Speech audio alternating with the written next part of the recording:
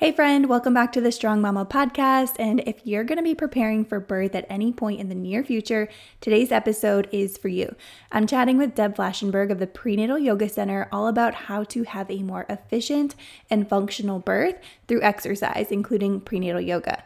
Deb is the founder and director of the Prenatal Yoga Center in New York City. Along with being a prenatal yoga teacher, she is also a labor support doula, a Lamaze childbirth educator, mother of two, and self-proclaimed birth and anatomy geek. For the past 8 years, Deb has also greatly enjoyed being the host of the podcast Yoga Birth Babies, where she speaks with some of the world's leading experts in pregnancy, birth, breastfeeding, and parenthood. And in this episode in particular, Deb will be sharing strategies you can practice to help have a smoother labor, help your baby descend through your pelvis, and ultimately how to set yourself up for a better birth experience, both mind and body. This is all stuff I wish that I had known before my first birth, and I'm so excited to get to share this with you today. So let's get into it. Welcome to the Strong Mama podcast. I'm your host, Nicole, mom, exercise physiologist, and pre- and postnatal fitness expert. This show is all about helping you navigate your pregnancy and postpartum journey with more strength, energy, and ease. Each week, pull up a seat for a new topic that will empower you to feel strong, capable, and confident while supporting your body through all the changes of the motherhood journey. Just a reminder that the information on this show is not meant to treat or diagnose any medical condition. Please speak to your medical provider for all things related to your healthcare. I'm honored and excited to be a part of your health journey into motherhood. Now let's dive into today's episode. Hey everyone, welcome back to the Strong Mama podcast. Today I am here with Deb Flashenberg of the Prenatal Yoga Center based in New York City. We are going to talk about how to prepare for a more functional and efficient birth today. So if you're expecting or you plan to be expecting in the future, I know that this episode is going to be really jam-packed and a new perspective that we haven't had on the podcast yet before. So welcome, Deb. Why don't you tell everybody who you are and what you do? Thank you so much. I'm really excited to jump in on this topic. I'm incredibly passionate about it and to meet your community. So, I'm Deb Flashenberg. As you mentioned, I'm the founder and director of Prenatal Yoga Center in New York City and online. Ever since COVID, everything's also online. But besides being a prenatal and postnatal yoga teacher, I have a few other hats. For about 10-ish years, maybe a little more, I was a labor support doula, so I attended a little over 100 births. I'm also a Lamaze childbirth educator. I recently and finally passed my spinning babies parent educator. It took me like 2 years to get all that done. And then also a prenatal postnatal, what is the whole thing? Prenatal postnatal exercise specialist and a pelvic floor yoga teacher and a mom. So I've been in the birth world for 23 years. My kids are 9 and 12. And so I actually had done this. I opened my studio when I was 28, but I had been doing prenatal for maybe a year before. And I'd been a yoga teacher as a singer dancer for a while. And then one of my students, when I became a yoga teacher, said, "Have you ever thought about prenatal yoga?" Because I was a little disenchanted with the style of yoga I was doing. It was called Bikram yoga, and it really wasn't my thing. And my mom, who did marketing at the time, said, "That is the place to go." So this was early. This was like 2000. So this was, well before a lot of prenatal yoga was around there. And she's like, "People are always pregnant and they're always going to try to take care of themselves when pregnant." And at the time, there was very little prenatal yoga. So I found a place out in Seattle to study. And then I just came back and jumped in. But my real passion for the way of marrying childbirth education and yoga came from when I was actually observing some births because I got a taste of what hospital births, at least in New York City, were like in the I guess the culture, and it was upsetting. And so that really stirred something about using the yoga to help educate so that people knew their body and knew the choices they had. Yeah, that's so cool to hear the background of that. So, today we're talking about setting yourself up for an efficient and functional birth. I would love for Yes. you to tell us a little bit more about what that means to you. What does efficient and functional birth look like, feel like? Let's start there. Yeah, so it's kind of funny words, efficient birth or functional birth. So I think of those as when things are going unobstructed. And at first I thought, let's think about this. I'm like, I don't want to say smoothly because what birth ever goes totally smoothly without surprises happening? But what we often see, at least I saw when I was a doula and now a childbirth educator, is that certain births kind of just go along. Like things just happen, contractions start and then they slowly get closer and stronger and move things along. And then you have those births, like my first birth, that it's just taking a super long time, that it's been hours and hours with little progression. And so I started to dive into why is that happening? And then often people are then labeled with failure to progress. And then they're often told, oh, your baby's too big. When it may not be that the baby's too big. So we want to think, why are these births lasting so long? Why aren't they functioning? Why aren't they moving forward? And it's usually baby's position, or it could be something internally preventing the baby's journey through the pelvis. So when I think about a functional birth, it means that it's going not necessarily smoothly, but it's moving forward. Things are picking up as opposed to some of those births that are just lasting. Like my first birth was 42 hours. It was a long time. It was challenging. And it was a turning point to step back and be like, why wasn't it functioning well? What was happening? And so that's where I started to think more about what was going on with my baby. So his spine was forward, but his head was slightly tipped. And what we know about the way that the baby moves to the pelvis is things do need to be lined up well. We need to have things smoothly ready. So the muscles need to be in a more relaxed state. We need to have the pelvis well lined, and baby's position makes a difference. So that's what I mean by efficient and functional birth, when things are moving along. And then when we notice they're not, we need to look at how we can adjust for that and then what we can do prenatally so that we're not having to adjust for that during labor. Yeah, that makes a lot of sense. So just what you're saying is doing with what is within your control in terms of positioning your baby in an optimal way so that you can, yeah, have an efficient birth, meaning you're not, hopefully, like we can't control every part of birth, right? But setting yourself up for the best odds of getting that baby out sooner than 40 hours, right? Yeah, exactly. Because one thing I that we often see, oh, sorry. Go ahead. One thing that we often will see if a baby is malpositioned, the care provider, that may not be something they're taking into consideration. And they'll be like, okay, this birth is just taking so long. And then they often just go to, let's add some more power to the contractions. And so they're adding Pitocin or increasing the Pitocin. So you can have these really strong, powerful contractions to try to move things along. But we also know that if baby's malpositioned, all that power, or maybe there's restriction in the pelvis, all that power may not really do much except perhaps put the baby in more distress. So that's where we go back to again, what can we do prenatally so that we can really try to set somebody's body up for a more efficient, that baby descends and rotates without meeting that obstruction. Mm-hmm. Yeah, so let's get into that. Tell us a little Yeah. bit more about the steps. Like, how can moms set themselves up for success in having this functional birth and positioning their baby optimally? Give us the overview of just some simple steps they might take, and also maybe when those steps are important to take. Like, are they important at the beginning of pregnancy or as you get closer to birth? Tell us all the things. I'm just thinking about the start of my second pregnancy. So I was kind of terrified of having another 42-hour labor. And so my husband laughs. I remember being like 6 weeks pregnant and I was like laying on my side. I'm like, I'm not going to do anything on my back. And he's like, at 6 weeks, I'm like, I'm setting the intention. So, okay, maybe I jumped the gun a little bit. But I think bringing awareness to one's body and the balance, and then we all have habits. Like, so one habit I still have, which is horrible. I always carry my bag on my right shoulder, which is now actually lower than my left from years of doing that.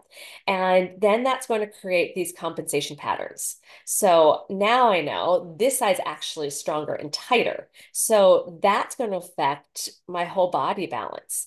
And that's something that I'm still working on, not having any more kids, but still working on. So I think some of these things, like being aware of body position habits, compensation patterns, maybe someone plays a sport that they're always one-sided more.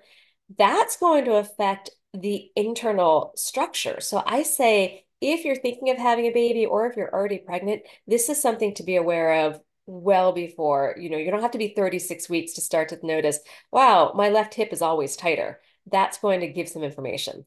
So of course, so some of the steps, prenatal yoga. Of course, I'm going to say that. We can Yep. talk, we'll talk more in detail about the different movements for that, but I think that's a great step. As I mentioned, being mindful of body positions. I'm also a fan of other modalities like chiropractic work that is working with someone that specifically understands the pregnant body. A pelvic floor physical therapist, I think, is just gold. I think they have so much information. I mentioned I became a Spinning Babies parent educator, and I think their work is absolutely amazing. That's really can help set the body up and find those balances. I also think it's important to have a conversation with the care provider ahead of time about timing of things. So, what are their expectations? So, I was fortunate enough to have a midwife that was giving me plenty of spaciousness. I never felt pressure. But when I was a doula, sometimes I felt like there was pressure to dilate at a certain rate. And that's not going to help someone feel ready and relaxed if they're feeling like they have to dilate within a really certain small amount of time. So setting yourself up for success is having a provider that is going to support you throughout the process. And then just remembering to find movement during labor. We don't want to be stuck in stillness. One movement can help relaxation, but I'm sure you've heard the term like motion is lotion. If baby is stuck at all, then the movement that we find in labor can help baby find its space. And that can also be a conversation with care providers because I've seen sometimes they're not encouraging movement to be like, okay, we really need to have a tracing in the bed, or why don't you stay here? You know, it can be more challenging. I haven't seen it as recently, and I only saw that a little bit for certain doctors, but movement can be helpful. So even if someone has an epidural, we still want to encourage movement. They can get a peanut ball, they can move from side to side, but having movement can help set someone up for success during labor. Yeah, absolutely. In the movies, we see women birthing on their backs and laying on their backs all the time. And I think we get this mental image that that's the way that it has to be. And that's not necessarily the optimal way. And yeah, there are just so many benefits to moving in your labor. So, what I'm hearing most of all is that you really want to make sure your body is balanced, like kind Mhm. of from the get go, maybe identifying some of those movement compensations or where you might be holding your bag on one side or your toddler on one side more than the other. And what's a good way to figure out what maybe those movement imbalances are? I would say just start to be mindful of, do you always cross the same leg? I know that even though I have this mindfulness, I still do. And so look at what's the bigger picture? The bigger picture is nobody wants a long, arduous birth. I've never had one of my students be like, hit me with 2 days of labor. No one's ever said that. So taking the time to realize kind of the bigger picture is you want a balanced body for an efficient birth. So looking how from the beginning, are you always sleeping on the same side? And during pregnancy, yeah, you're probably sleeping on the left. But am I always crossing the same leg? Am I always holding my toddler in the same hip? Am I always doing the dishes sinking into one hip? Do I have a sport that I'm always playing with one side? How am I favoring one side more than the other? And then start to see where you can make changes with that. And some of these things are going to be so ingrained that it just feels really awkward to change that. That's where we can then start to look at some other modalities. That's where I like the chiropractor coming in and helping with some of those compensation patterns. So it takes some mindfulness, then it takes some willingness to look at what you're willing to change. And then it's going to take some strengthening on the weaker side. So I know my right side is stronger. So especially when I was a dancer, I had to work on building the strength and balance in my left side. So it is going to take a little bit of work, but I think the benefit of having an easier birth, I think that's just huge because you can have a long birth and still feel great about it. But oftentimes people come out of it feeling like, wow, that was intense on my mind and body. And we just want to set parents up for an easier transition. Mm-hmm. Yeah, absolutely. And to add to that whole balance thing, because that's something that I see with fitness clients as well, is they'll notice when they're doing some mobility work, a lot of tightness or restriction in their hips, like with internal and external rotation, and then draw it back to, oh, I've crossed this leg more times when I'm sitting, or if I'm like sitting on the couch or riding passenger in the car, like my legs will be tipped to one direction, and that is Yes. tight. And those are the muscles surrounding your pelvis, right? So you really want those to be functioning in an optimal balanced way. Mhm. So totally resonate with that. Okay, that's a really good tip. First of all, just everybody be mindful of your movement patterns and what is, I guess, the most common for you. Cool. Okay, let's go ahead and segue into yoga because I know you mentioned yoga a little bit there too, and I want to dig deeper into that. So, how does Yeah. yoga factor into the birth experience and having this more functional birth? Oh my gosh, there's so many ways. I love, clearly I'm passionate about this. So I guess one of the things that we really strive when we're looking at yoga to help the birth experience is we want to use the practice as an opportunity to educate our students. And then with that education, they can feel more confident about heading into that experience. So there's a lot of different ways. So the childbirth education aspect. So we actually teach, like yesterday, I actually pulled out the pelvis and we have one of those mobile pelvises because I had a student who's 38 weeks and she said, I want to work on poses to help me have an easier birth. And I got very excited and I pulled out my mobile pelvis and I talked about how the baby goes through the pelvis. And it's not just like a gumball machine. It's not it's like a chute, if I wish it was. And I talked about poses that open the top of the pelvis, the inlet, poses that open the mid pelvis, and then poses that open the outlet. And so I started to introduce different poses that she may find herself wanting to do in labor. Things like external rotation is going to open more of the inlet. So we went through a whole bunch of those. We know asymmetrical poses will open more of the mid pelvis. So we have yoga blocks. We did like feet on two blocks. We did like a side lunge. Then we talked about internal rotation. And I showed a bunch of those poses can open the outlet. So we start to educate our students there, and then they can hopefully talk to their care provider about that. Again, I'm always referring them back because one thing I did in the beginning, I got so excited about this kind of stuff. And then students would be like, yeah, I know you talked about birthing on all fours or internal rotation, but my care provider was not keen on that. So while we introduce this, we try to remind them to work with their whole team. So maybe they're going into their care provider and saying, I just learned about this. How can we work this in? So instead of asking permission, can I birth like this? It's how can we work this in to the bigger birth plan? So it's not asking permission to do it, it's asking how to do it. I found that a lot more successful. We're also using the yoga poses for coping skills. That I think can help with a more efficient and functional, just better birth experience. So a lot of times we think of yoga as just like, oh, I'm just going to stretch and breathe. But I like to dip into poses that can feel more challenging because birth often has challenges. And even though I have students that are like, oh, I'm going to have an epidural, and I'm like, that's absolutely fine, but you're not going to have it at your first contraction. And if you show up too early, they're either going to try to move labor along or they're going to send you away. Or at least in New York City with our big teaching hospitals, you might be stuck in the waiting room or triage. So even if your bigger picture is pain medication, I want you to have the coping skills to get to wherever you have to. So that's where we can use the yoga poses, that we have some poses that are really spicy, that are asking a lot of our endurance and our muscle strength. Then we have some poses that go on the other side and we have to relax into the stretch of them. And then we learn a whole bunch of coping skills. Each class, I usually focus on one or two. So it could be mantras, it can be breath work, it could be visualizations, it could be progressive relaxation.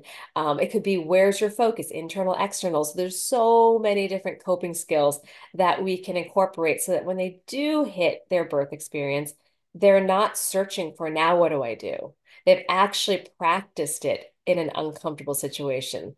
Because we don't, it's easy to make a list and be like, oh, yeah, I'm going to do this when you're comfortable. But can you apply it when you're uncomfortable and practice it over and over so it becomes second nature? And then we also encourage a lot of bodily autonomy, which I think is really important because it's easy to get stuck in You go into your place of birth and they tell you, oh, you're going to do this, you're going to do this, you're going to do this. And it's hard to say no. So what we're trying to do is encourage our students to make decisions about how they want to move their body. So here are the poses. So I'll often say to the students, like, I'm just offering you these options. I want you to make the decision. And so I'll say, like, does this pose not feel right for you today? Do you want it in, do you want to just completely omit it? Maybe your warrior two today is really child's pose, or give them permission to take a break. So I think the bodily autonomy. But now let's turn the corner and talk a little bit more about the body balance. So I gave a whole bunch of reasons why yoga can support the birth experience, but now we can talk about the actual poses. So we talked about the idea of balancing the internal body. So one of the things we can do is we can look at certain poses and breath work. So we'll start with breath work. One of my favorites called 360 breathing. And I can even go over some poses in a little bit about, I call it homework for my students or homework. And maybe I'll even teach it if you want. But 360 breathing is a diaphragmatic breath that really focuses on the side and back rib mobility, but it can help relax the pelvic floor and relax the psoas. And so that's the foundation, because I think really good breathing can, and that's going to help soften the body is a key. But then we can look at where is their tension. Now, a lot of folks have tension in the pelvic floor, and that's a big contributor to issues with the baby's position. So we need to explain to the students, because so many times they're going to hear, oh, you're pregnant, you should be doing Kegels, just tighten it all up. But the pelvic floor needs to be like a trampoline, it needs to stretch. So we're giving the students poses that can actually release tension, stretch the pelvic floor muscles, and then actually build strength. And I know you know this as someone in the fitness world. We need to actually build hip and glute strength so the pelvic floor is not taken over and doing its job. So, the job of the glutes and Mm-hmm. stuff. So we actually focus a lot on building strength in the hip and glutes. So again, people walk into prenatal yoga and they thought like, aren't I just going to stretch? Why am I doing Romanian deadlifts? Why am I doing dynamic squats? And I'm like, because we need to build that butt strength up. So we look at strengthening, because then I also think it's good for that coping skill. We're also looking at yoga poses that can help release the psoas. So it's actually one of my favorite muscles. I'm such an anatomy geek. It runs behind the uterus, and I think of it like a little runway for baby to head into the pelvis. Now, when it's tight, that can also contribute to baby's positioning. If maybe the head's a little asynclitic, that's going to contribute to how the baby descends and rotates. And then we're including poses that help release the psoas. We're also listening to the students because a lot of them will come in with pelvic issues. Maybe they have SI joint pain or pubic pain. So then we're also working to align the pelvis, which will then help release tight or torqued pelvic ligaments. And then the last one I wanted to throw in is that in our yoga classes, we also teach students how to connect to their transverse abdominal muscles so that when they're pushing, they're not pushing from their face. They can use their breath and their core to efficiently and functionally birth their baby. So again, that was quite a long-winded answer, but there's so many ways to use yoga, excuse me, to help with body balance and a more efficient birth. Breastfeeding is one of the hardest things I've ever done, but also one of the most rewarding things I've ever done.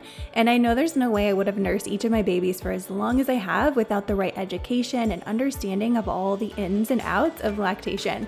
When it comes to breastfeeding education, my go-to resource is Milkology. I've taken their ultimate breastfeeding course as well as their back to work pumping course, and both have been extremely valuable in just helping me feel more confident and capable to breastfeed and pump for as long as I did. They also have a course for exclusive pumping if that's your preference. I speak from experience when I say their online courses are affordable and the information is easy and fun to digest. It's not your boring hospital breastfeeding course, and it doesn't take a lot of your time. If you're looking for a great breastfeeding resource, I cannot recommend Milkology enough. As a part of the Strong Mama community, you can save 10% on all of their courses. Just use the link in my show notes and code SMW10. Wishing you all the best on your lactation journey. Yes, thank you so much for all of that. I think there are so many good nuggets in there that we can apply right away. And some things that are kind of coming up for me are that yoga is this just like mind body experience. And I think that, I mean, that's obviously so good for birth because birth is also a mind body experience. And so often we're not preparing for that mind part. Yep. So I love that. And also, I think a lot of times pregnant women, moms, people in general really kind of think of prenatal yoga as just like very easy, very light. And like you had mentioned in there, we're going to also build strength. Like, yes, there's going to be some gentle aspects because we need that relaxation part, but there's also going to be that building of endurance. There's also going to be that building of strength. And I think that's just such a good piece to call out that that is okay to have in there as long as that feels good to you, like going back to that autonomy piece. Yeah, and that is something a lot of people are surprised by is, and again, it's how different people approach prenatal. This is just my approach because one thing I learned as I continued my own studies is that a lot of times we don't have strength in certain muscles, so other muscles are going to compensate.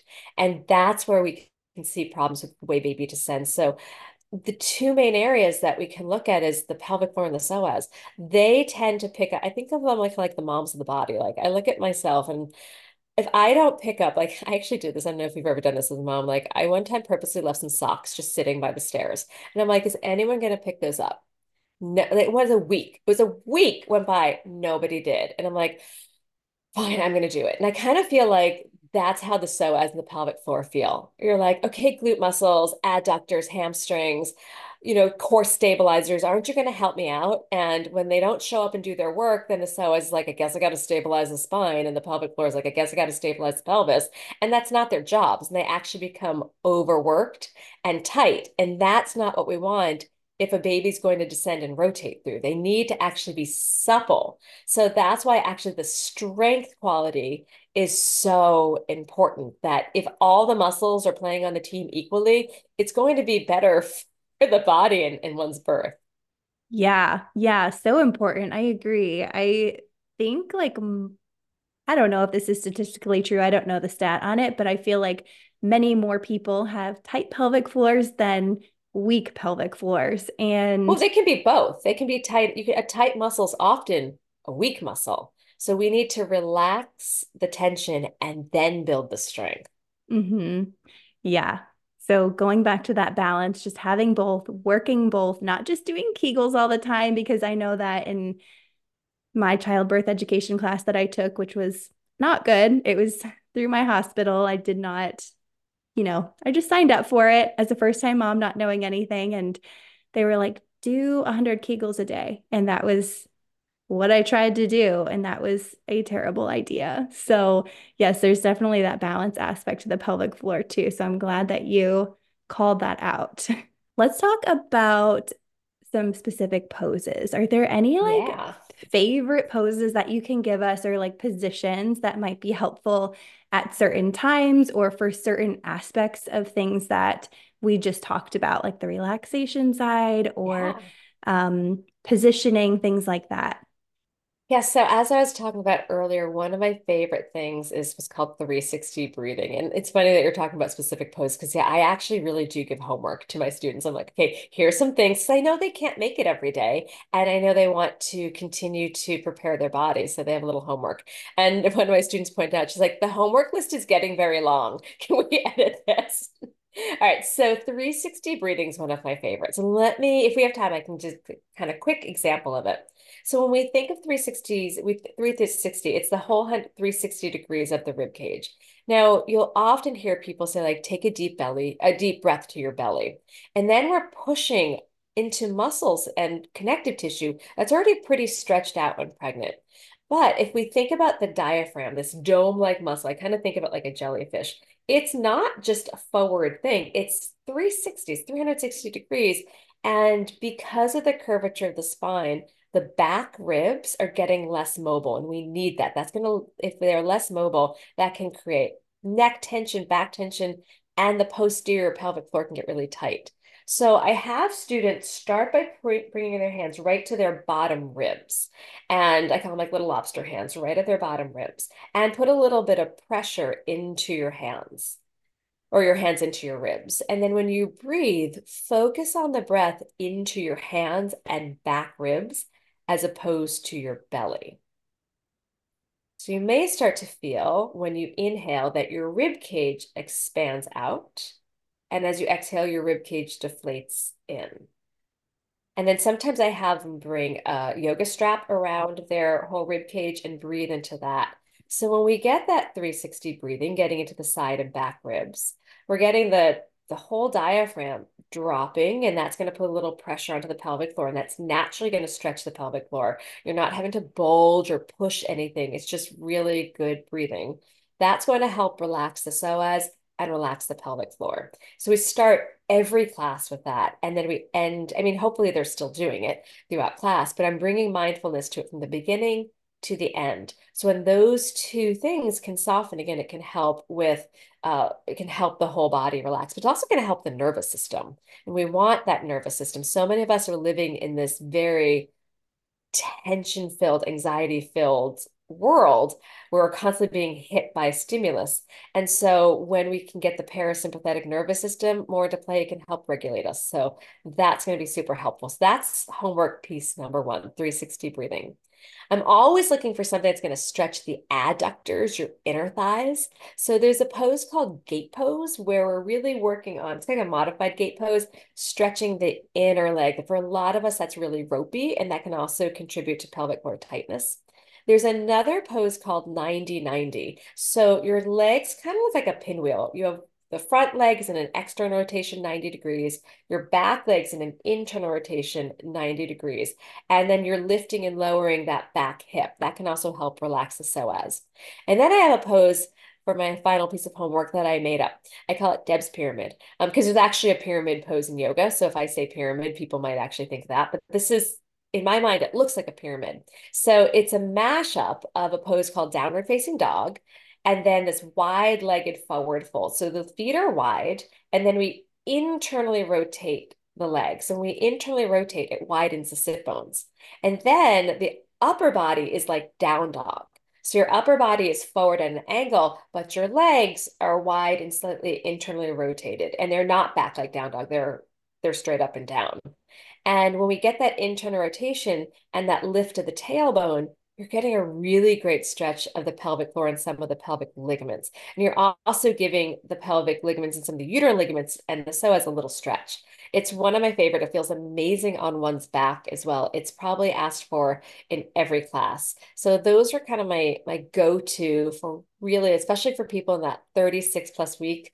I really focus on those poses. But I think it's never too early, as I mentioned, to work on these things to create balance and mindfulness.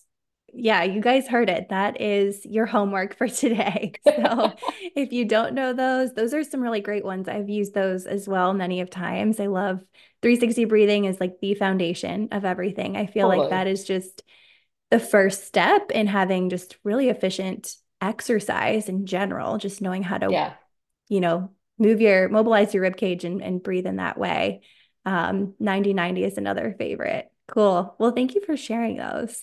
absolutely. Is there anything we should be looking for or avoid when starting a yoga practice in pregnancy? That's a great question. So I'm not trying to be self-serving because we do have a teacher training program, but make sure your teacher is actually certified in prenatal yoga because I've had students join us online and be like, oh, I was taking from somebody, they were pregnant, so I assumed they knew what they were doing. Just because one's been pregnant doesn't mean like my mom was pregnant twice and she would have no idea how to help anybody through pregnancy. So being pregnant alone is not a qualification to be teaching, even if they're a yoga teacher. There are definitely things that we need to be considerate of. So, first thing, make sure your teacher is a certified prenatal yoga teacher. Then, in general, what we're looking for is we want to avoid poses that are going to create instability in the joints and pelvis, especially the pelvis, because we know that when the pelvis is misaligned, that's when ligaments can get tight. We're also avoiding deep twists and deep back bends. it doesn't mean you can't twist, but we're twisting more from the upper back as opposed to like a deep belly churning. And we're not, and again, we can do back bends. It's great to do some chest opening, but we're not focusing on big like wheel pose because that puts a lot of pressure in the front body. And especially if someone happens to have an anterior placenta, that wouldn't be good to overstretch that. Anything that puts a lot of downward pressure on the pelvic floor that's overstraining or any sort of breath retention we try to avoid. We don't lay prone, we're not flat on your belly after the first trimester, although we don't usually see a ton of folks in the first trimester. We're also not doing long periods of time on your back after 20-ish weeks. We definitely can be on the back, but we do it with a bit of an elevation. When someone's doing anything that might be like a half plank situation or just we're looking that they're avoiding doming or coning of the abs, which can worsen diastasis. And then in general, we're being mindful of breath work. We're not doing a sharp breath of fire because that can be too much for the body as well. There's a lot you can do, but we also want to be mindful of the changes in the pregnant body and work with the body as opposed to feeling like we're working against it. Yeah, those are really good tips. And another kind of follow-up question to that, because I'll have clients sometimes, or just people in general who will ask that they want to go to like an in-person yoga class. It's not prenatal yoga, just a general yoga class in pregnancy. And they're like, is this okay? How do I modify? Do you have any suggestions for that if they don't have access and they want to just like try a class in their local community? Of course, like we can point them your direction for like online classes. Yeah, no, But for somebody with that question, I'm just curious what you would say. it's tricky. It really can be tricky because the teacher, if they're just a 200-hour teacher, they may have very little information. Most Yoga Alliance 200-hour teacher trainings maybe have 2 or 3 hours of prenatal, and that's not a lot. They're probably just going to learn like don't deep twist, don't lie on your belly. So, and then it's also sometimes hard to say do with what feels right because they may not realize that they're creating some injury or instability until after. And then even in the first trimester, I'd be mindful of the suppleness. So relaxin's released at conception and it surges for the first 3 months and it's through your body for up to a year postpartum. So we want to be mindful that is so people are like, what is this relaxin she's speaking of? It's a hormone that's softening your tendons, ligaments. So there can be some more instability in the joints. I call it barred flexibility, where all of a sudden you're like, wow, I've never been so open in this pose. That can be creating too much stretch in parts of the pelvis or joints. So it's hard to say just listen to your body. I would say, well, that's tough. If you can, obviously, even in a general class, look at how is this helping or hindering my body? Am I building strength or am I building tightness? Am I pushing myself to where I'm straining? Am I doing this for my ego? And trust me, I stayed in my regular class, even though I know all this way too long because I was a little wrapped up in my practice. So I get that. I say that with compassion. But am I doing this for my ego or am I doing this because I think it's going to help strengthen and balance my body? So I guess it does put the onus on the practitioner of why am I doing this? What am I doing this? How is it going to benefit balance? Or is it actually going to add and contribute to more imbalance? So Yeah, that's a that's a really long good answer. response. No, it's good. Yeah, really good response. I know I always get tripped up on that one too because it's like, well, it may not be the best thing. It really might not. There are just lots of other things that you can definitely be mindful and make those modifications, but long term, you probably want to find something more supportive to, preparing for the remainder of the pregnancy and birth. So And we want to great. think, is it helping or hindering? If you're over Yep. tightening in the big picture, that's not going to help your birth. And then it's not going Right. to help your rehab. If you have this crazy tight pelvic floor or psoas, the birth might be harder. And then that practice that someone loves, they may have to work with a physical therapist and their integration back into that practice might take even longer because they're rehabbing. Yeah, absolutely. One more question before we Sure. wrap up. Yeah. If somebody is looking to start a prenatal yoga practice, how often would you recommend they practice yoga?